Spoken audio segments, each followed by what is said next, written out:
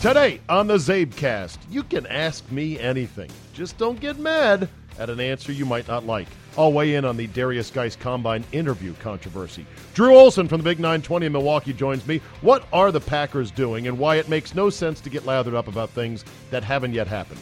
All that plus Katy Perry, Nun Killer. You got 45 minutes to kill, then buckle up and let's go. Here we go. Tuesday, March 13, 2018. Thank you for tuning in to the CzabeCast. I appreciate your ears and your time. The Gargantua bracket is now up and available at czabe.com. Ding, ding, ding. Got to give big thanks to two people. Brad Turner, who went ahead and put in the work yet again this year. He's kind of got it down to a science and loves being the architect of the Gargantua bracket.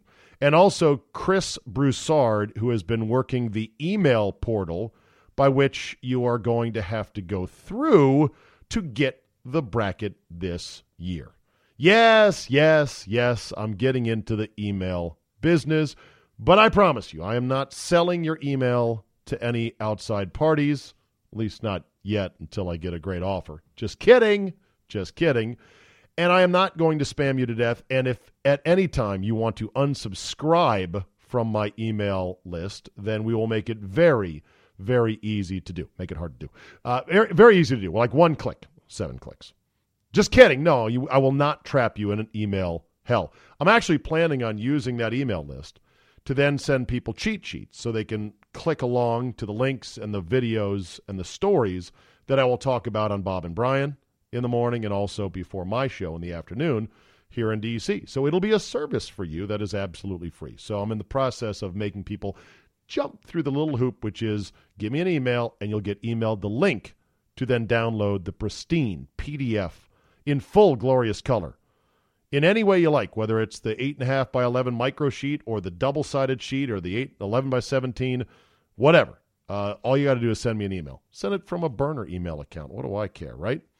Kirk Cousins is closing in on a 3-year deal with the Minnesota Vikings. It's not yet done. It's supposedly going to be fully guaranteed. It's going to be just south of $30 million a year. If it is fully guaranteed for 3 years, he could change the entire contract structure of the NFL.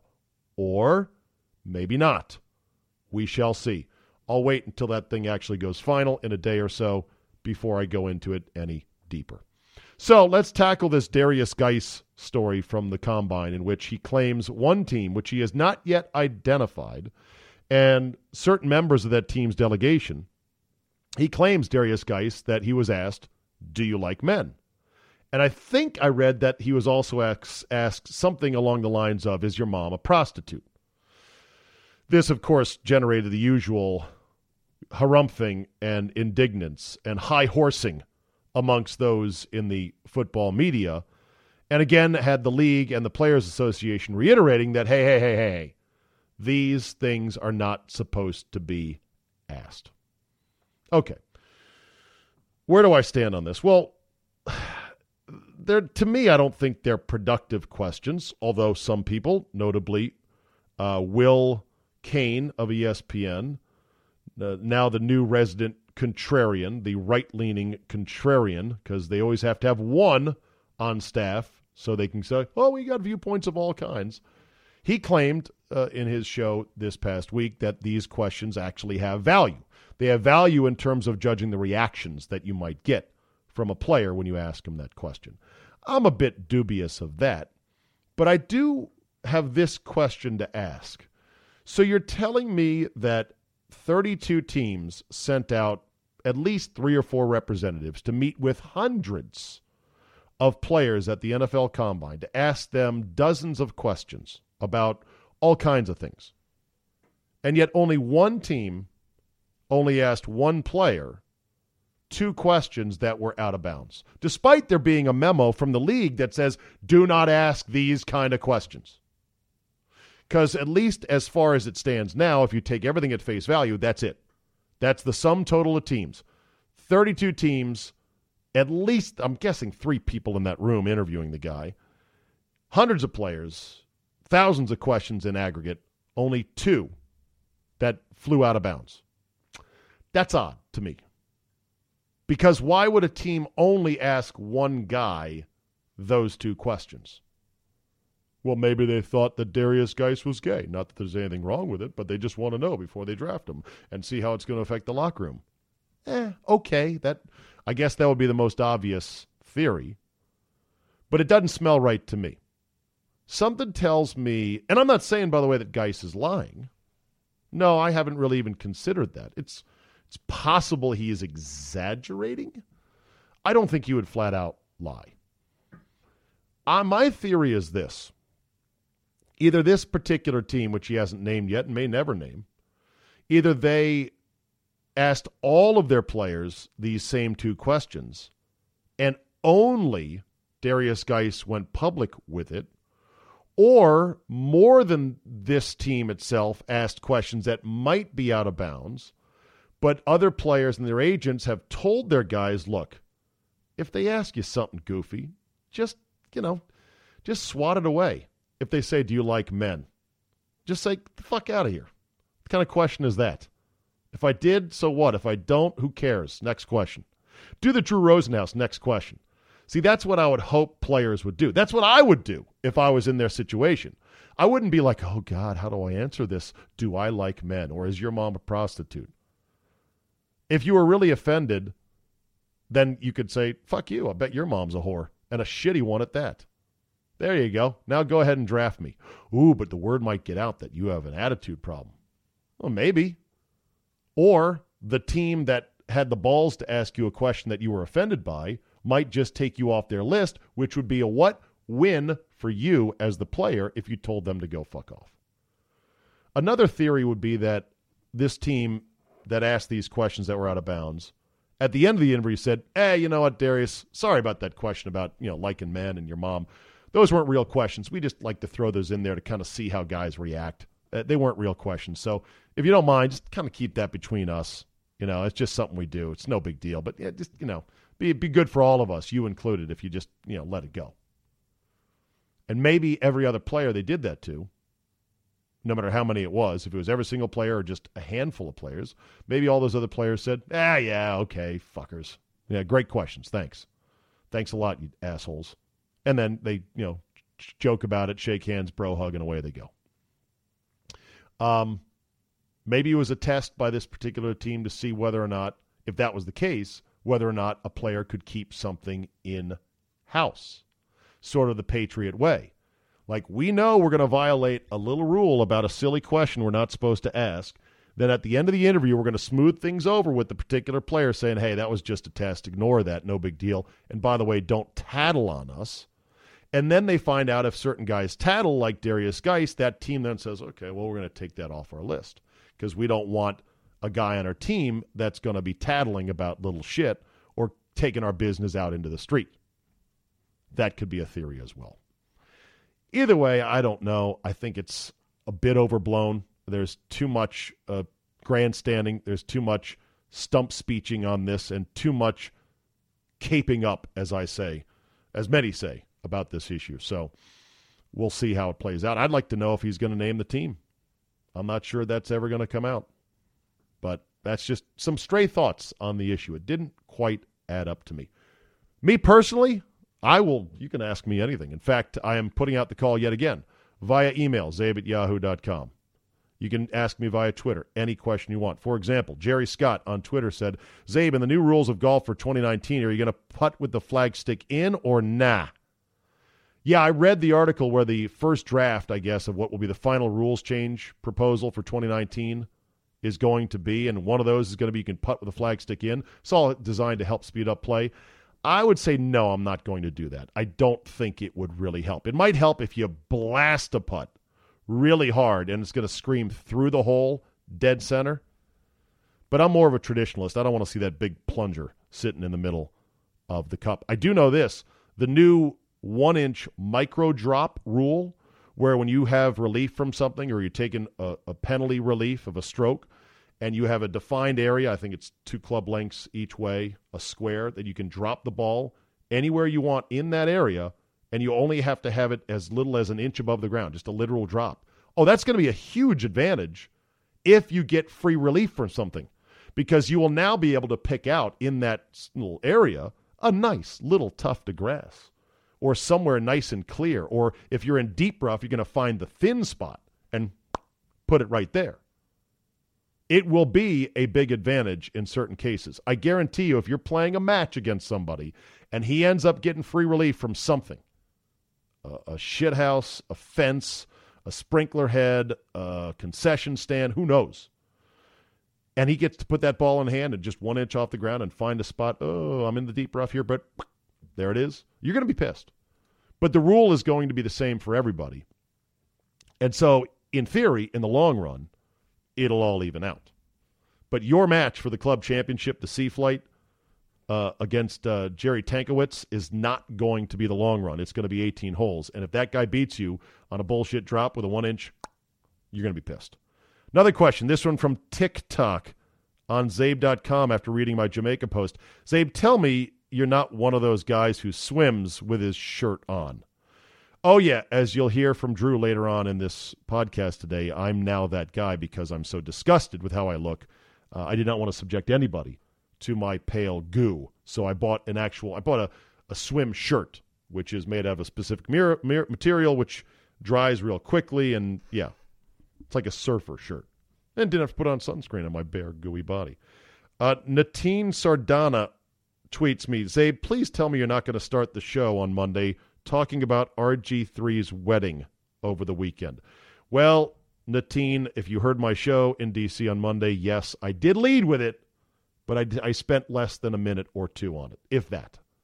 Mazel mazel, as we say, for one Robert Griffin III. Mazel mazel. Good things. Who finally got married to Greta Sideko, the lovely, long-legged Estonian sprinter he met at Florida. Well, he didn't meet her at Florida State. She was at Florida State when he was already married in the pros and having a kid. But I don't judge. He's pursuing his own happiness. They also have a child together. She gave birth, I think, 6 months ago, and now they're finally getting married. Good things for the two of them. And then I got a question via email, which I'll have to get in later because it's a longer one. He said, Zabe, I heard you recently on your podcast say you had Lyme disease, not Lyme's, but whatever. Potentially dealing with this currently with my wife. I'm now in the phase of dealing with doctors who evidently don't feel that a test showing positive for Lyme antibodies constitutes anything worthy of treatment. Do you mind sharing your experiences with the disease? I will be happy to, but it's going to take a good long time. And I'm not sure everybody that listens to this podcast wants to hear about it, but maybe I'll do a very special edition of the CzabeCast, a Lyme disease special, and I'll walk you through all of really the funhouse mirrors of getting diagnosed and treated and figuring out what's going on that I went through, and hopefully it'll help you out if you are potentially facing this as well.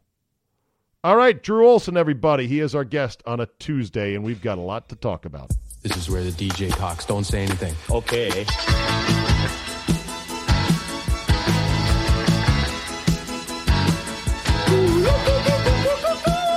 Oh, beauty, go. Okay. Good day and welcome to our single. I'm Bob McKenzie, and this is my brother Doug. How's it going, eh? Snowing. Beauty, eh? We'll take it. I like that. Could be worse, is what you're saying? In these parts, this is a win. 40 degrees. It's like light jacket time for us. A good thick hoodie, Zabe, on a day like today when you're a Wisconsinite is all you need. It's all I wear is hoodies now. I wear hoodies and sweatpants. That's why I'm so fat and disgusted. I need to force myself to wear nothing but slacks and collared shirts, so I'm uncomfortable and keenly aware of my fatness every single day. I was just talking on the air about this because this is doughy season for me. I consume more calories during the tournament, wings and beer, than any other time of the year. Doughy season, exactly. It's fucking horrible. Yeah. Somebody asked me, because they saw pictures of me in Jamaica with a swim shirt on, and they said, tell me you're not a guy who swims with his shirt on. And I'm like, fuck yeah, I am. Because I'm at the point where I don't want anyone to see my disgusting cascade of gooey whiteness of a bare shirt. Like, nobody needs to see it. I'm ashamed of it. So, yes, I'm wearing a pool shirt. I don't even walk by mirrors naked. I won't even do it. And you know what? There's some guys that are fat that have big old boilers, but they're like firm boilers. And at least their chest, even though it's not well defined, obviously, it doesn't look saggy. And I'm almost jealous of those fat guys because they're fat, they're never going to be skinny again, and yet they look sort of acceptable to me. Do you know what I'm talking about? I know exactly what you're talking about. That big boiler with kind of the stout chest, that's the big boiler's the Milwaukee tumor. From cheese and beer, that's what we call it. You call it the Milwaukee tumor? Absolutely. That's classic. I don't think I've ever heard that before. Oh, man, come on. Drew Olson with a new term today here on the CzabeCast. By the way, we're up and running. We're rolling here. We like to just ease right into it so that we don't have to do a lot of big wind-up here. So being in Jamaica, Drew, I got to see more than I cared of cricket. Have you ever watched cricket at any length whatsoever? If by any length you mean 15 seconds, no. Okay. I've seen 15-second clips, and that's all. When you're in another country and you come across cricket and you see the highlights and you hear all the weird terms, do you try to at least get a grasp on how the fuck is this game played and what are the rules? Yes or no? No. No, not at all. I watch it out of bemusement, and I'm not interested enough to dive in. But I can't remember the last time I was sequestered with that as my option for entertainment. Well, I was watching it a lot in South Africa because that's all they had. They did have American TV channels in Jamaica, so I didn't have to watch cricket, but I happened upon it. All I could do is just sit there and watch it and go, I have no fucking idea how this is played. This is ridiculous. I know it's sort of like baseball, but it's not baseball. And so therefore, I should be able to figure it out, but I can't figure it out. It's so weird, which gets me to the question I was going to ask you because you spent so many of your formative years professionally covering American baseball, which is as natural and instinctive as any sport for most of us growing up in America. Do you think baseball is or would be hard to explain to a foreigner? I think so, but I think all of our sports would be football, everything except basketball.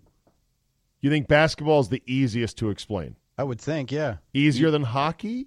Hockey has some esoteric offsides rules. No, hockey is close enough to soccer that the parallels for the rest of the world are, it's like soccer. Okay, I got it. I actually have a friend who actually was one of those soccer guys, these little effeminate guys in short pants that, they celebrate goals too much and fall down and fake injuries. He started to realize that you attack the goal in soccer kind of the same way you do in hockey, and he's a hockey guy. Now he's into soccer. He watches the Premier League. Really? Now. Yep. Really? Okay. Hockey was the gateway to soccer, and I think that would be, it'd be understandable that way. Okay, and basketball, I guess, is also pretty basic. Yep. I'm going to put the ball in the hoop. You got to stop me. But you also have to explain, well, why is that a foul and why is that not a foul? Because even NBA players today are getting pissier and pissier with the refs about, man, that wasn't no foul. Come on, man. That's true. Football has a ton of crazy-ass rules. Oh, yeah. Very just arcane the four rules. Downs, that's hard, And then aside from the rules, there's the strategy of, okay, I know the rule is if you don't get a first down after 3 tries, you've got to punt it away or risk losing it if you don't get it on 4th down. But then you get into the strategy of, well, why doesn't a team do this? Or how come they can't do that? That's different from the rules. That's strategy that you would have to explain. Yeah, that's another layer, too. But cricket should not be that hard to explain, and yet it eludes me all the time. I know it's like baseball. I know you switch ends. They don't run the bases. They run back and forth between where the bowler, the pitcher is, and the wickets, which you're trying to hit the wickets out with a bounced ball where the guy with the big, funny, flat bat misses it. And he's just trying to hit it anywhere, basically. Anywhere in a 360-degree circle. That's true. Okay. That ends our cricket discussion, everybody. For more on cricket, go to cricket.com. I'm sure that's a website. Cricket missed its opening because Australian rules football was dominating early ESPN. Yeah, and Aussie rules football. How much rugby do you watch? When the college sides are on every once, I don't know if it's this time of year when they show like the college tournaments, the college nines or whatever. You'll watch some of that? I'll tune in, yeah. One of my earliest memories as a kid was Little League Baseball. We were going to this park, Lewinsville Park, to go practice one day where they had a couple baseball diamonds. They also had a rugby tournament going on the soccer fields of this Lewinsville Park. And I remember walking up, and there was a guy who had gotten injured playing, amateur rugby, right? And there was paramedics there, and I'm standing as a little Jimmy, 10 years old, listening to the paramedics list all of his injuries. Possible fractured neck, laceration of his lower this, da-da-da-da-da. He was fucked up, Drew. I mean, really badly. And there was paramedics there and an ambulance. I'm like, Jesus, rugby is insane. Yeah, and the sad thing about rugby is more guys get hurt drinking afterwards than they do actually on the field of play.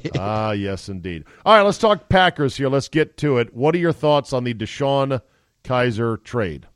Well, when Demarius Randall got sent off the field against the Bears, that was so unprecedented and so shocking to me, I thought he should have been released the next day. Remind me of that play because I don't recall it. Well, it wasn't a play. He got benched, and he got benched for poor performance and then was pouting, and Mike McCarthy sent him off the field. Get off the field, in the second loser. half, he had to go to the locker room. He wasn't injured. He went to the he was sent off the fucking field. Bob said Demarius Randall was always chasing after guys 2 steps behind, so he's not sad to see him go. He was a first-round pick who was a bit of a disappointment, but he showed flashes. At times you go, oh, that's it. He locked that guy down. He did great. And then he'd get burned by some scrub. Or what happened was they sent him off in the Bears game in the middle of the season, and that was horrible. And I thought he should be. We did shows about it. They release him. You can't have that insubordination.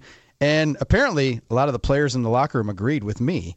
But then what happened was they put him back in, and he got back in good graces. He made a couple picks. Some tipped balls fell into his hands. They weren't particularly great plays, but he performed better, and he was part of some turnovers that kind of kept them afloat towards the end of the year. And then in Week 14, he played every snap. He played every snap of a game. Then he said his knee hurt, and he took a powder the last 2 games. Yeah. Now, Rodgers wasn't playing, and there was nothing there, but he basically quit, and that was the last straw. And they said, we got to get rid of this guy. So I advocated releasing him, so I can't bitch about getting a backup quarterback for him. So, okay, so you're calling for an outright release. They got something for the guy. And if Cleveland can unlock his effort, because it seems like the disconnect there, he's got, we used to say in baseball, he's got all the tools, but he leaves the box at home when he drives to work. Kind of like my daughter who left her calculator at home today. She had to retake a big math test. And halfway to school, I forgot my calculator. I was so pissed. We did not go back, by the way. She's like, no, don't bother. They have to learn. They have to learn. Bring your shit to school. Exactly. That's a good lesson. But so, Deshaun Kaiser, it makes me think Brett Hundley's not going to be on the team, and they might have a plan to move him because you don't trade a former number 1 pick. Move him for what? Yeah. To where? To whom? Why? Box of Krispy Kremes for a 7th-round pick for cash considerations or something. But so right now there's 2 layers of suck behind Aaron Rodgers. Yeah. Hundley and Kaiser. Yeah. And you think that may not last into the training camp? Well, I think Kaiser's their guy, clearly. If push comes to shove, I don't know that they'll keep 3. Why would they think a 22 INT, 0-16 starter is any fucking good? Well, that's the interesting thing because they thought Hundley was good and they misread that situation. Oh, yeah, exactly. So here's the thing. What gets me about this whole trade is the Packers were allegedly high on Kaiser in the draft, and they liked the cut of his jib, and they thought about, taking a swing at him if he'd have fallen to them later, right? Right. If he'd have been on the board. So there's that layer of it. But then Demarius Randall also was a turd who was, some people thought he should have been released, and they saw that he quit and didn't give a lot of effort. And yet Elliott Wolf is a factor in both of these decisions.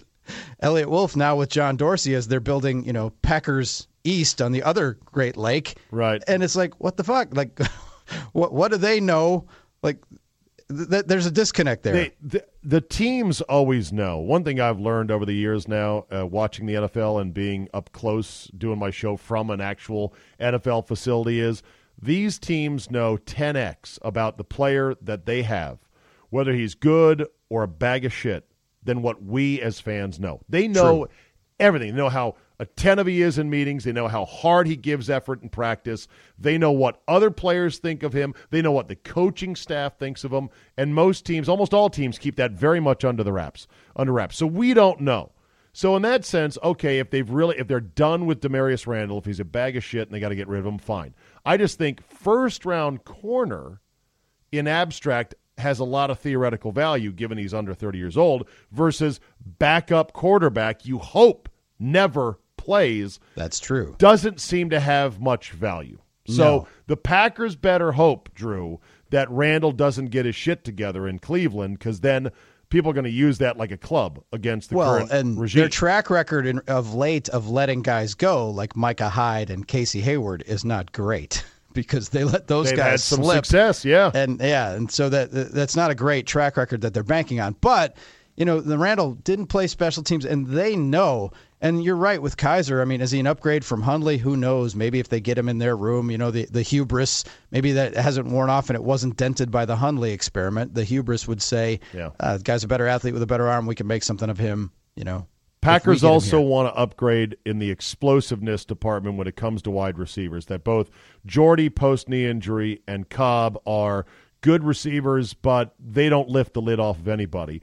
It looks like you're not going to get two of the bigger names in free agency this period because Watkins is apparently going to the Chiefs and Allen Robinson is going to the Bears. The Bears, which was a dark horse there. Yeah. Jimmy Graham is a bit of a rumor. What do you think the Pack may do in that regard? I think they need to address tight end, so Jimmy Graham is a guy that you'd look at. Will he make a happy reunion in New Orleans? Is there bad blood? I'm not sure.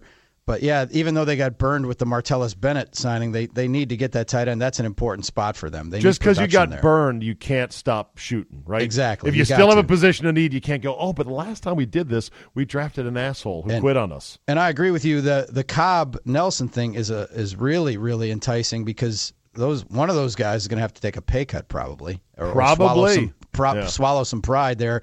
We call that in these parts an A.J. Hawk because they did the A.J. Hawk like 4 times. They went to the well and said, you're overpaid for your production. You want to stay here, you're going to have to take – and he did it, and he sucked it up. And that must – nobody cries for pro athletes and nobody's going to cry for football players, but that would piss me off so much thinking what a brutal game this is. You sign a contract in good faith after you finally get a chance because, remember, your rookie contract is slotted. And you got to wait 4 years. You finally get a chance. You sign a new contract in good faith. Team says, we love you, here's the contract. And then 2 years into that one, they go, yeah, you're going to have to take a pay cut. Wouldn't that make you bitter as shit knowing absolutely. You've torn up your knee, possibly given your brain CTE, all this other shit, and they're like, you're going to have to take a pay cut. Hey, fuck you. How about you pay me my money? Yeah, we're going to have to pay. You're going to have to take a pay cut because we overpaid other dudes. Right. And, right, exactly. We fucked up, so you're going to have to take it. Yeah, that sucks. And the other thing that's striking to me, you're right, the Packers are kind of on the sidelines. They're in the discussion for some of these big names, but until they pull the trigger, it's like, okay, we've heard this before. At least now, the feeling was that when Ted Thompson was there, he was asleep at his desk and like the phone had cobwebs on it, and he wasn't even dabbling. I heard it was in free disconnected. agency. The phone. Yeah, it went nowhere. So now it's like, they're in and they're interested, and well, that's all great. Like Muhammad Wilkerson, we're in on him. It's like, okay, is he going to sign? Like they got to sign 1 or 2 of them, you would think. And corner and tight end are at the top of the list. Wide receiver, I don't know if it's a deep draft class or not because there are geeks who study that more closely than me. But the one thing this time of year, Zabe, I always go back to is that I remember Bears fans when Jay Cutler signed. Free agency in football is a fucking mirage, man. You win the offseason, you're going to suck in the real season. Absolutely. The Buccaneers last winter won the free agency offseason. The Eagles a couple years ago. Like, they're all look at all the guys we got. Yeah, and they sucked. No. And then somebody had the stat about the percentage of free agents who change teams that make the Pro Bowl, and it's 9%. Yeah.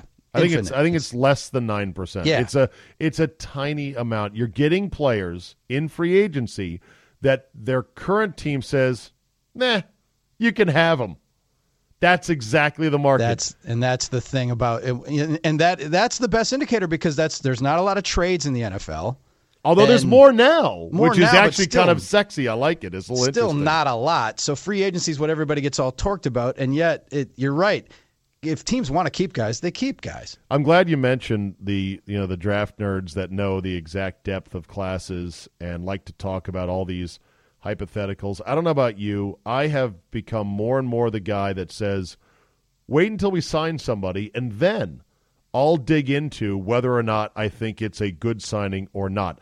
I'm not going to do all the work ahead of time on a bunch of deals that will never happen, that's a waste of fucking time. It's one of the few smart things I've done on my show is I've assembled a geek squad of listeners who are really into this stuff, and I have them on because their opinions are as good as McShay and Kuiper and these other assholes who are just throwing darts at a board. And they live to do it. And they live to do it. They love it, and they work their asses off for me, and they tell me going in who we should be looking at, and they're dialed into the Packers. So I'm not just getting generic across, I'm getting Packer-specific information Packers from super these guys. fans, yeah. Yes, exactly. So that's one of the few smart things I've done in my radio career is assemble guys like this that we call the Geek Squad. Outsource it. Outsourced it, man. Because I'm like you. Like, who wants to go through and look at tackles and some of the best draft picks the Packers made, like a Jordy Nelson? People looked at that pick and said, "What the hell? They didn't need a wide receiver. He ended up being a great pick." Yeah. Greg Jennings. Oh, he never played against anybody. He's from Western Michigan. He ended up being a great pick. People don't know. A couple years ago, I remember Cooley, my partner, was obsessing about center Alex Mack for the Browns. We got to go get him. This guy's great, and he was breaking down the film. We talked about it for days on end. It turns out they end up, hitting him with a new a transition tag, so he couldn't leave. And then the next year he goes to Atlanta, I think, and we never got him. And I'm thinking, all that wasted time obsessing about Alex Mack, we never got him. Never. This cycle, there was a lot of chatter about Allen Robinson from the Jaguars, how great he would be as a compliment, and everyone's all getting lathered here. The Redskins got to go get him. Let's go get him. What do you think? Let's da-da-da-da. And then as soon as the free agency window opens yesterday and deals start getting reported, they're like, Bears. And nobody had the Bears, Drew, on anyone's radar screen as to who was going to get Allen Robinson, and I just laughed to myself going, well, that was a fucking waste of time. I hope you guys are happy. That's the whole NFL media industrial complex in a nutshell. We get all lathered up, and then it ends up not being – and at your core, your team is still the guys that you've drafted. Yeah. And that's the thing is – and they're hit and miss. The batting average on the draft, even for the best teams, isn't great. And then little things start these, 1 or 2 day tempests in a teacup. Like there was some blog or some website that said, could the Redskins be looking at Lamar Jackson? And so it spurred this whole debate. I think we should. If he's there at 13, he's going to be great. We stash him behind Alex Smith. You never know. We could use him as a goal line guy. And I'm like, people are fucking crazy. That's not going to happen. But if you want to fill time with it, I guess you fill time with it. Yeah, I mean, what else are you going to do? Right? I'll tell you what I'm also going to do. I'm going to talk about shit that has already happened or shit that is actual news. That is, that's very high-minded of you. There's stuff out there. There's plenty of stuff out there. There's a fascinating article from Sports Business Daily about how the NFL-ESPN relationship has never been worse and how the two organizations kind of really hate each other now. ESPN hates the NFL because they've been charging them an arm and a leg for their Monday night package, which has included the shittiest of games. Yeah. And the NFL hates ESPN because all Bob Lee and them do is run stories about concussions and sexual assault, domestic abuse, and they've got all these investigative reports that make Roger Goodell look like a fool. I love it. I love the fact that ESPN and NFL, the NFL, are fighting with each other. And yet they need each other to exist. It's an ugly marriage, but they have to stay in it for the kids. They have. That's the thing. They have needed each other, but that's starting to break apart. Well, yeah, but because ESPN's starting to go over the top with this digital thing that they're all in with, and they kind of need some NFL because, all due respect, the MLS is popular and all, but it ain't the NFL. And apparently ESPN used to have a clause in its contract with its cable companies that it distributes to that if they drop the NFL, if they were out of the NFL business, that their per subscriber fee would drop by like half. So that was going to cost them a lot of money. Well, ESPN has been quietly renegotiating deals with all these cable outlets, Time Warner and Charter and whatever, that takes that provision out of it. So now ESPN is less dependent on the NFL, and the NFL is partnering more with the other networks. Like they're going to do I think Fox is going to do a draft show as well as ESPN and the NFL Network. That's interesting because how did it work for the NHL when ESPN turned its back? Not good. They basically disappeared off the radar screen. It didn't help, and so but the NFL is different. Tenuous though. Yeah, the NFL is different, and ESPN it's a more tenuous market now. And obviously the NFL is more established as the leader. But man, that's ESPN still moves the needle. It does. Hey, you and I failed to get into the 64 most annoying people in sports media bracket for March Madness. How do you feel about this? Are you disappointed like I am? Yeah. I mean, I'd love. You to wanted to be in that. there because if you're hated, absolutely, then you're known at least. Yeah. So let's go down the list here, and you just, if you know somebody to be a bad guy or bad girl, just say it. Okay. Number one seeds. Well, the number one seeds are Stephen A. Smith, Skip Bayless, Jamel Hill, and Britt McHenry. Ooh. Britt McHenry is too insignificant to be a one seed, but okay. She is, yeah, absolutely. People do hate her. Polarizing. Jamel Hill I've met and actually like. Oh, you have? Okay. Yeah, I actually like Jamel Hill. And Skip and Stephen A. are, everybody hates them, but it's a mixture of jealousy because of what they achieve, but it's also... It's a jealousy of what they make money-wise. Yeah, and I marvel at, they're actors. I mean, no one gets that worked up about shit that they couldn't possibly but they're shitty be passionate actors. about. And that's true, too. But they've taken that, they've created that niche for themselves, and boy, the money tree is it's bearing a lot of fruit. 8-9 seed Kornheiser versus Wilbon. Oh, come on, those are two likable guys. Okay, I happen to like those guys. I mean, who do they offend? I know too much about both guys to make any comment whatsoever. I'm an outsider, and I just happen to like both of them. Now, I'll say this: the one thing about Wilbon that gets me is he's an old school guy. Like he's, I don't even know how old is Mike.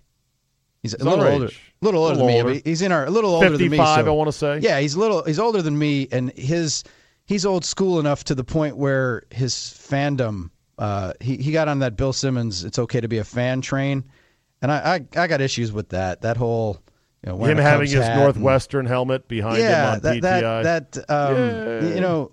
We came up in an era when if you wore any kind of team thing to the sports office, you got, they were bagging on you. You basically had to go home and change. Yeah. That was 5-12 matchup, Mark May versus Mike Lupica. Mark May is not even in the spotlight anymore. Oh, Mark May, yeah. Who? Used to be on ESPN. He's a 5 seed. Come on, the Spun. No chance. You need to step up your game. And Lupica is also not really that relevant because they canceled the sports reporters, right? Yeah, Lupica is still writing couch columns. He had his day. He's what are couch columns? Guys who write columns off games they watch on their couch and don't talk to people, and couch columns. I love it. Yeah, a lot of couch columns there. He was, and they're the kind of guys, columnists who call the beat guys and say, "What's going on with the team? And then the beat guys give it up because they like to talk, and then the columnists will write stuff like that. To make it seem like they're inside, but they're really not. The columnist then writes something in his couch column that is explosive, and the shit then explodes in the locker room, and the beat guys have to go clean up the mess. A lot of times, that they help make because they gave a little nugget to a couch columnist who wrote about it and still hasn't showed up to ask people directly. That happens, more than you think. I do love this bite from Seinfeld, though, regarding Lupica. Who do you read? I like Mike Lupica. Mike Lupica? He's a sports writer for the Daily News. I find him very insightful. No. I mean authors. Yes. Dan Dockich versus Katie Nolan, a 4 versus 13. I love Dockich, but he's on a lot of people's shit lists. And Katie Nolan, I got nothing against. I just think she is so overrated. Yeah. I don't get it on what people see in her. She's a cute girl who knows sports, who's sassy. That's true. There's not, show us something. I don't, you're right. She's unproven, but she's moved up the chain. Seth Davis versus Keith Olbermann. Can you believe Olbermann is back on ESPN? No, because where is he buried? On the Ocho? Because I don't see him. He does. He's been doing some star turns on PTI. Yeah. Or some guest turns, I should say. Not star turns, but just guest turns there. And he did some long commentary about half-court promotional shots becoming more and more common at basketball games. Ooh, that's groundbreaking. Yeah, they had highlights of apparently there's been a lot of half-court shots by fans that have gone in for a car or $10,000 or a lifetime supply of chimichangas.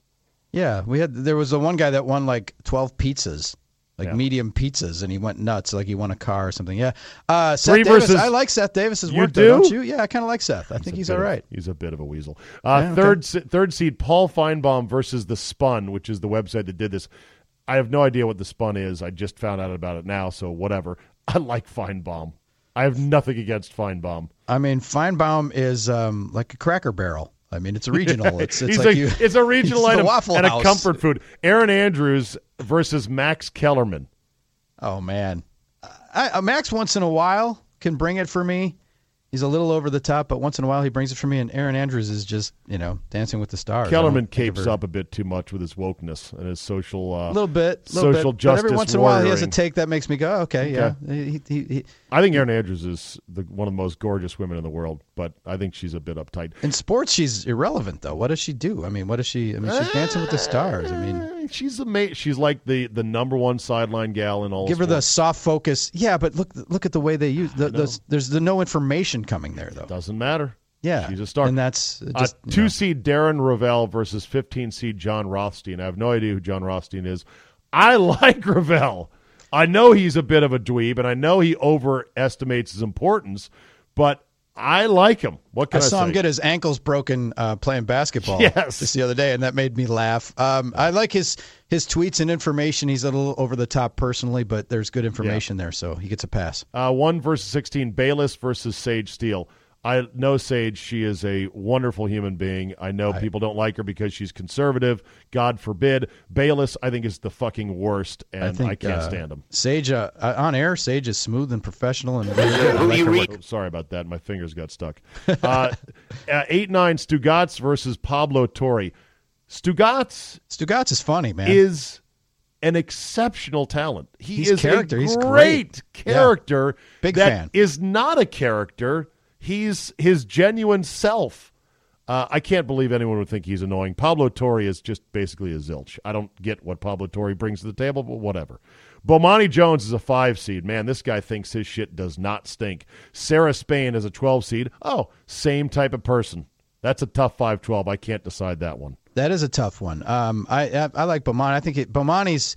You get to a level where you're in danger of being overexposed in a way. Yeah, but he's not exposed now. He's waiting to start a TV show. I mean, yeah, he can't talk about, and his radio show has gone to a podcast. He was reaching saturation though, so it's good for him to retool. And Sarah Spain seems to be on the rise for reasons that what? I don't know, Midwestern girl, sassy sports. I mean, right. Bill Simmons 4-seed. That's way too low. For most annoying person, he is a 1-seed. Who's kidding who? There's no doubt. Yeah. Barkley as a 13-seed is underseeded in that regard. See, I love Charles as a person, and he cracks me up routinely. And I've interviewed Charles, and he's one of the best interviews. He's fantastic. But when it comes to sitting him on a panel to talk about shit that he hasn't watched or doesn't care about, it's like, okay, 6 versus 11, Doug Gottlieb versus Tim Tebow. Interesting contrast in styles.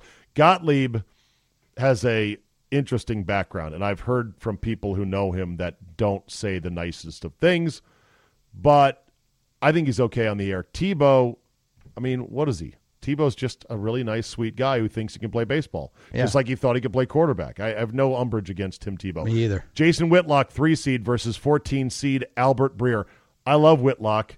My friend Jay hates Whitlock. Breer, I think, is okay.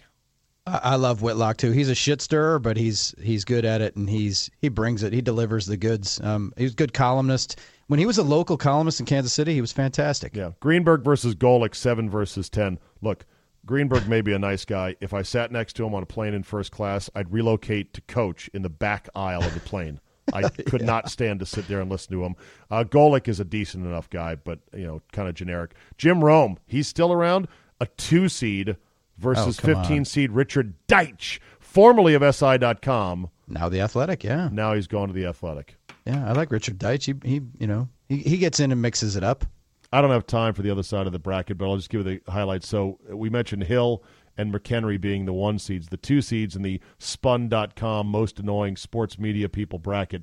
The 2-seeds are Colin Cowherd and Clay Travis. Those two guys could win the whole damn thing if they weren't in the same side of the bracket. Yeah, they were. If you're going one, Britt McHenry, come on, it's got to be Cowherd or Travis.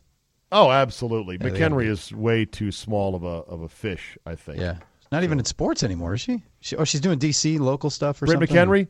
Yeah. Basically not in sports. She's repositioning herself as a conservative political commentator. And is there a place in conservative political commentary for an attractive blonde? For a good-looking bleached blonde young woman? Of course. Is there an opening?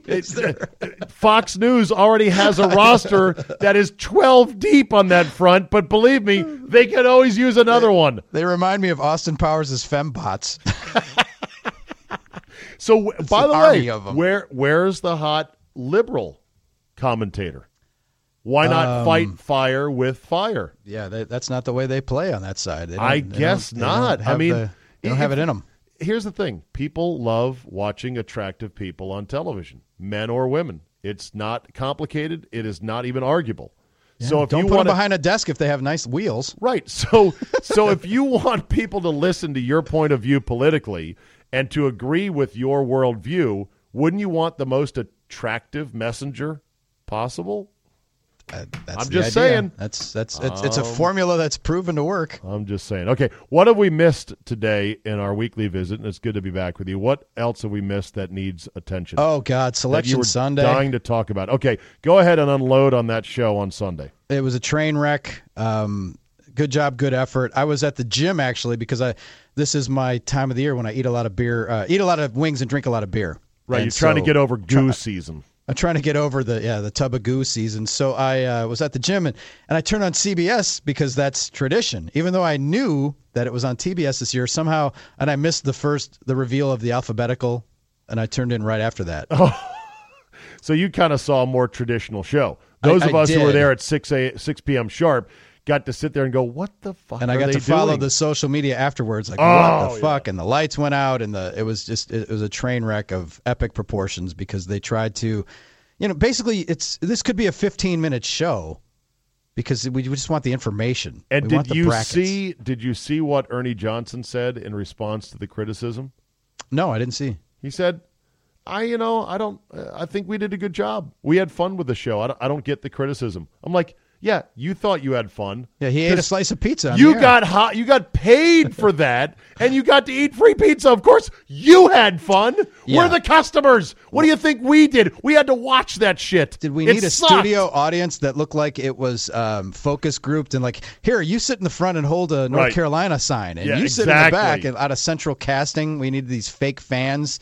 And we needed a studio audience to build. No, they looked like a bunch of Frank Luntz CNN poll rejects. Exactly, and it used to be the quiet was part of the drama. It was like, okay, it's all right, and then we're going to focus your attention. Exactly, and we're going to the southeast, and they fucked it up, and it was like that. They took a show that's one of the best shows, and the people look forward to that more than a lot of shows on TV and sports shows, especially for a non-athletic event, and yet they screwed it up. The best thing I heard in the wake of that was simply, I want every producer on that show to get fired alphabetically. That's pretty good. I think Andrew Marchand said something. Oh, man, I'm trying to think of what his lead was, but he had something really clever that I thought, I got to tell Zabe about that. And you forgot. You had one thing to do, Drew, and you fucked it up today. Story of my life.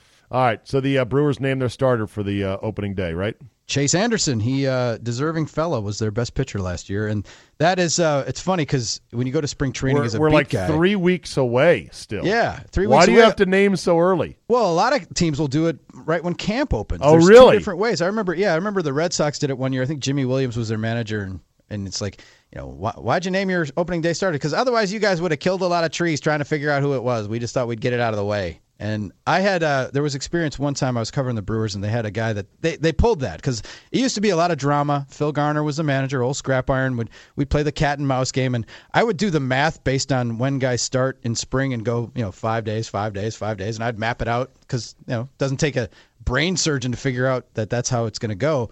And I would speculate and stuff. And then one year he just came and named a starting pitcher. On the first day, he said, okay, Scott Carl's starting opening day, so we don't have to play this bullshit. I said, okay, great. Scott Carl's going to start. And through the 6 week of camp, Scott Carl, who remains a friend of mine and is a great guy, shit his socks so badly that they had to take the assignment away from him. and gave it to this kid named Rafael Roque, who was right out of AA, basically. And he started the first game and was probably in the pantheon of Brewers opening day starters as the least accomplished. And that's not saying a lot for Rafael Roque. You know what? Let's not overthink it, people. There's 161 more of these. That's what I love about opening day. People, when your team loses opening day, everybody's crushed like the season's over, and then you realize, oh, we got this every day for 6 months. All right, Drew Olson, you can hear him every day on the Big 920 in Milwaukee, Wisconsin. You can also follow him on Twitter at Drew Olson MKE. I emceed an event this weekend, and I had a guy come up to me who was a 1%er, Zabe. I love it. We love 1%ers. Big 1%er, big fan. All right, very good. Drew, we'll talk to you next week, bud. Thanks. You bet. We'll end with this. I don't know if you followed the story, but apparently pop star Katy Perry, who is certainly on the downward arc of her career of fame. I believe her current album is not selling very well. Her current tour is not doing very well. I think her current haircut is not doing anything for me. I used to be a huge Katy Perry fan in the peak of her musical career during the Teenage Dream and Last Friday Night, da-da-da-da-da. You know, her good pop ditties. And a little bit after that as well.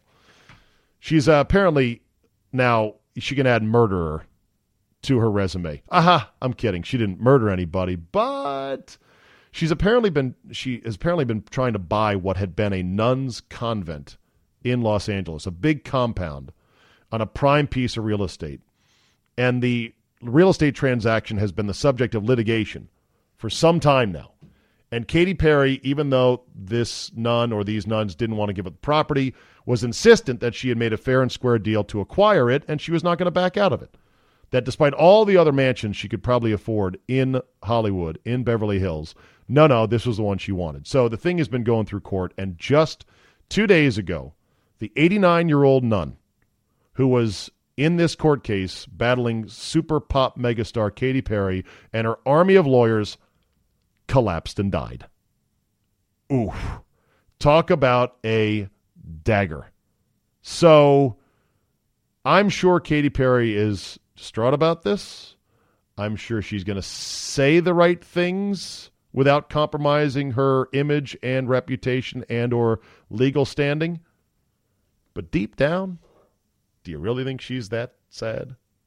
Me personally, from a karma standpoint, no way I could do that. As soon as the nun said, hey, man, we don't want to sell this place, I would find a way to back out of the deal, even if it meant losing a little bit of money, like less than $1 million. From a karma standpoint, oh, no. I'm not going to be suing a bunch of nuns over their convent. Get out of here. And I certainly don't want it on my record when I someday arrive at the pearly gates. So let's see here. Oh, yes. And then you killed the nun with your litigation. Well. That'll do it for today. Thank you so much for listening. Thanks to Drew Olson. You know the drill. Tell 2 friends and your massage therapist. Leave a positive review. Download and subscribe all the major podcast outlets. iTunes, Google Play, Overcast, SoundCloud. I believe we've now added Spotify, and we're going to add Stitcher as well. And as I always say, it's not a waste of time unless you had something much more important to do. We'll see you next time, everybody.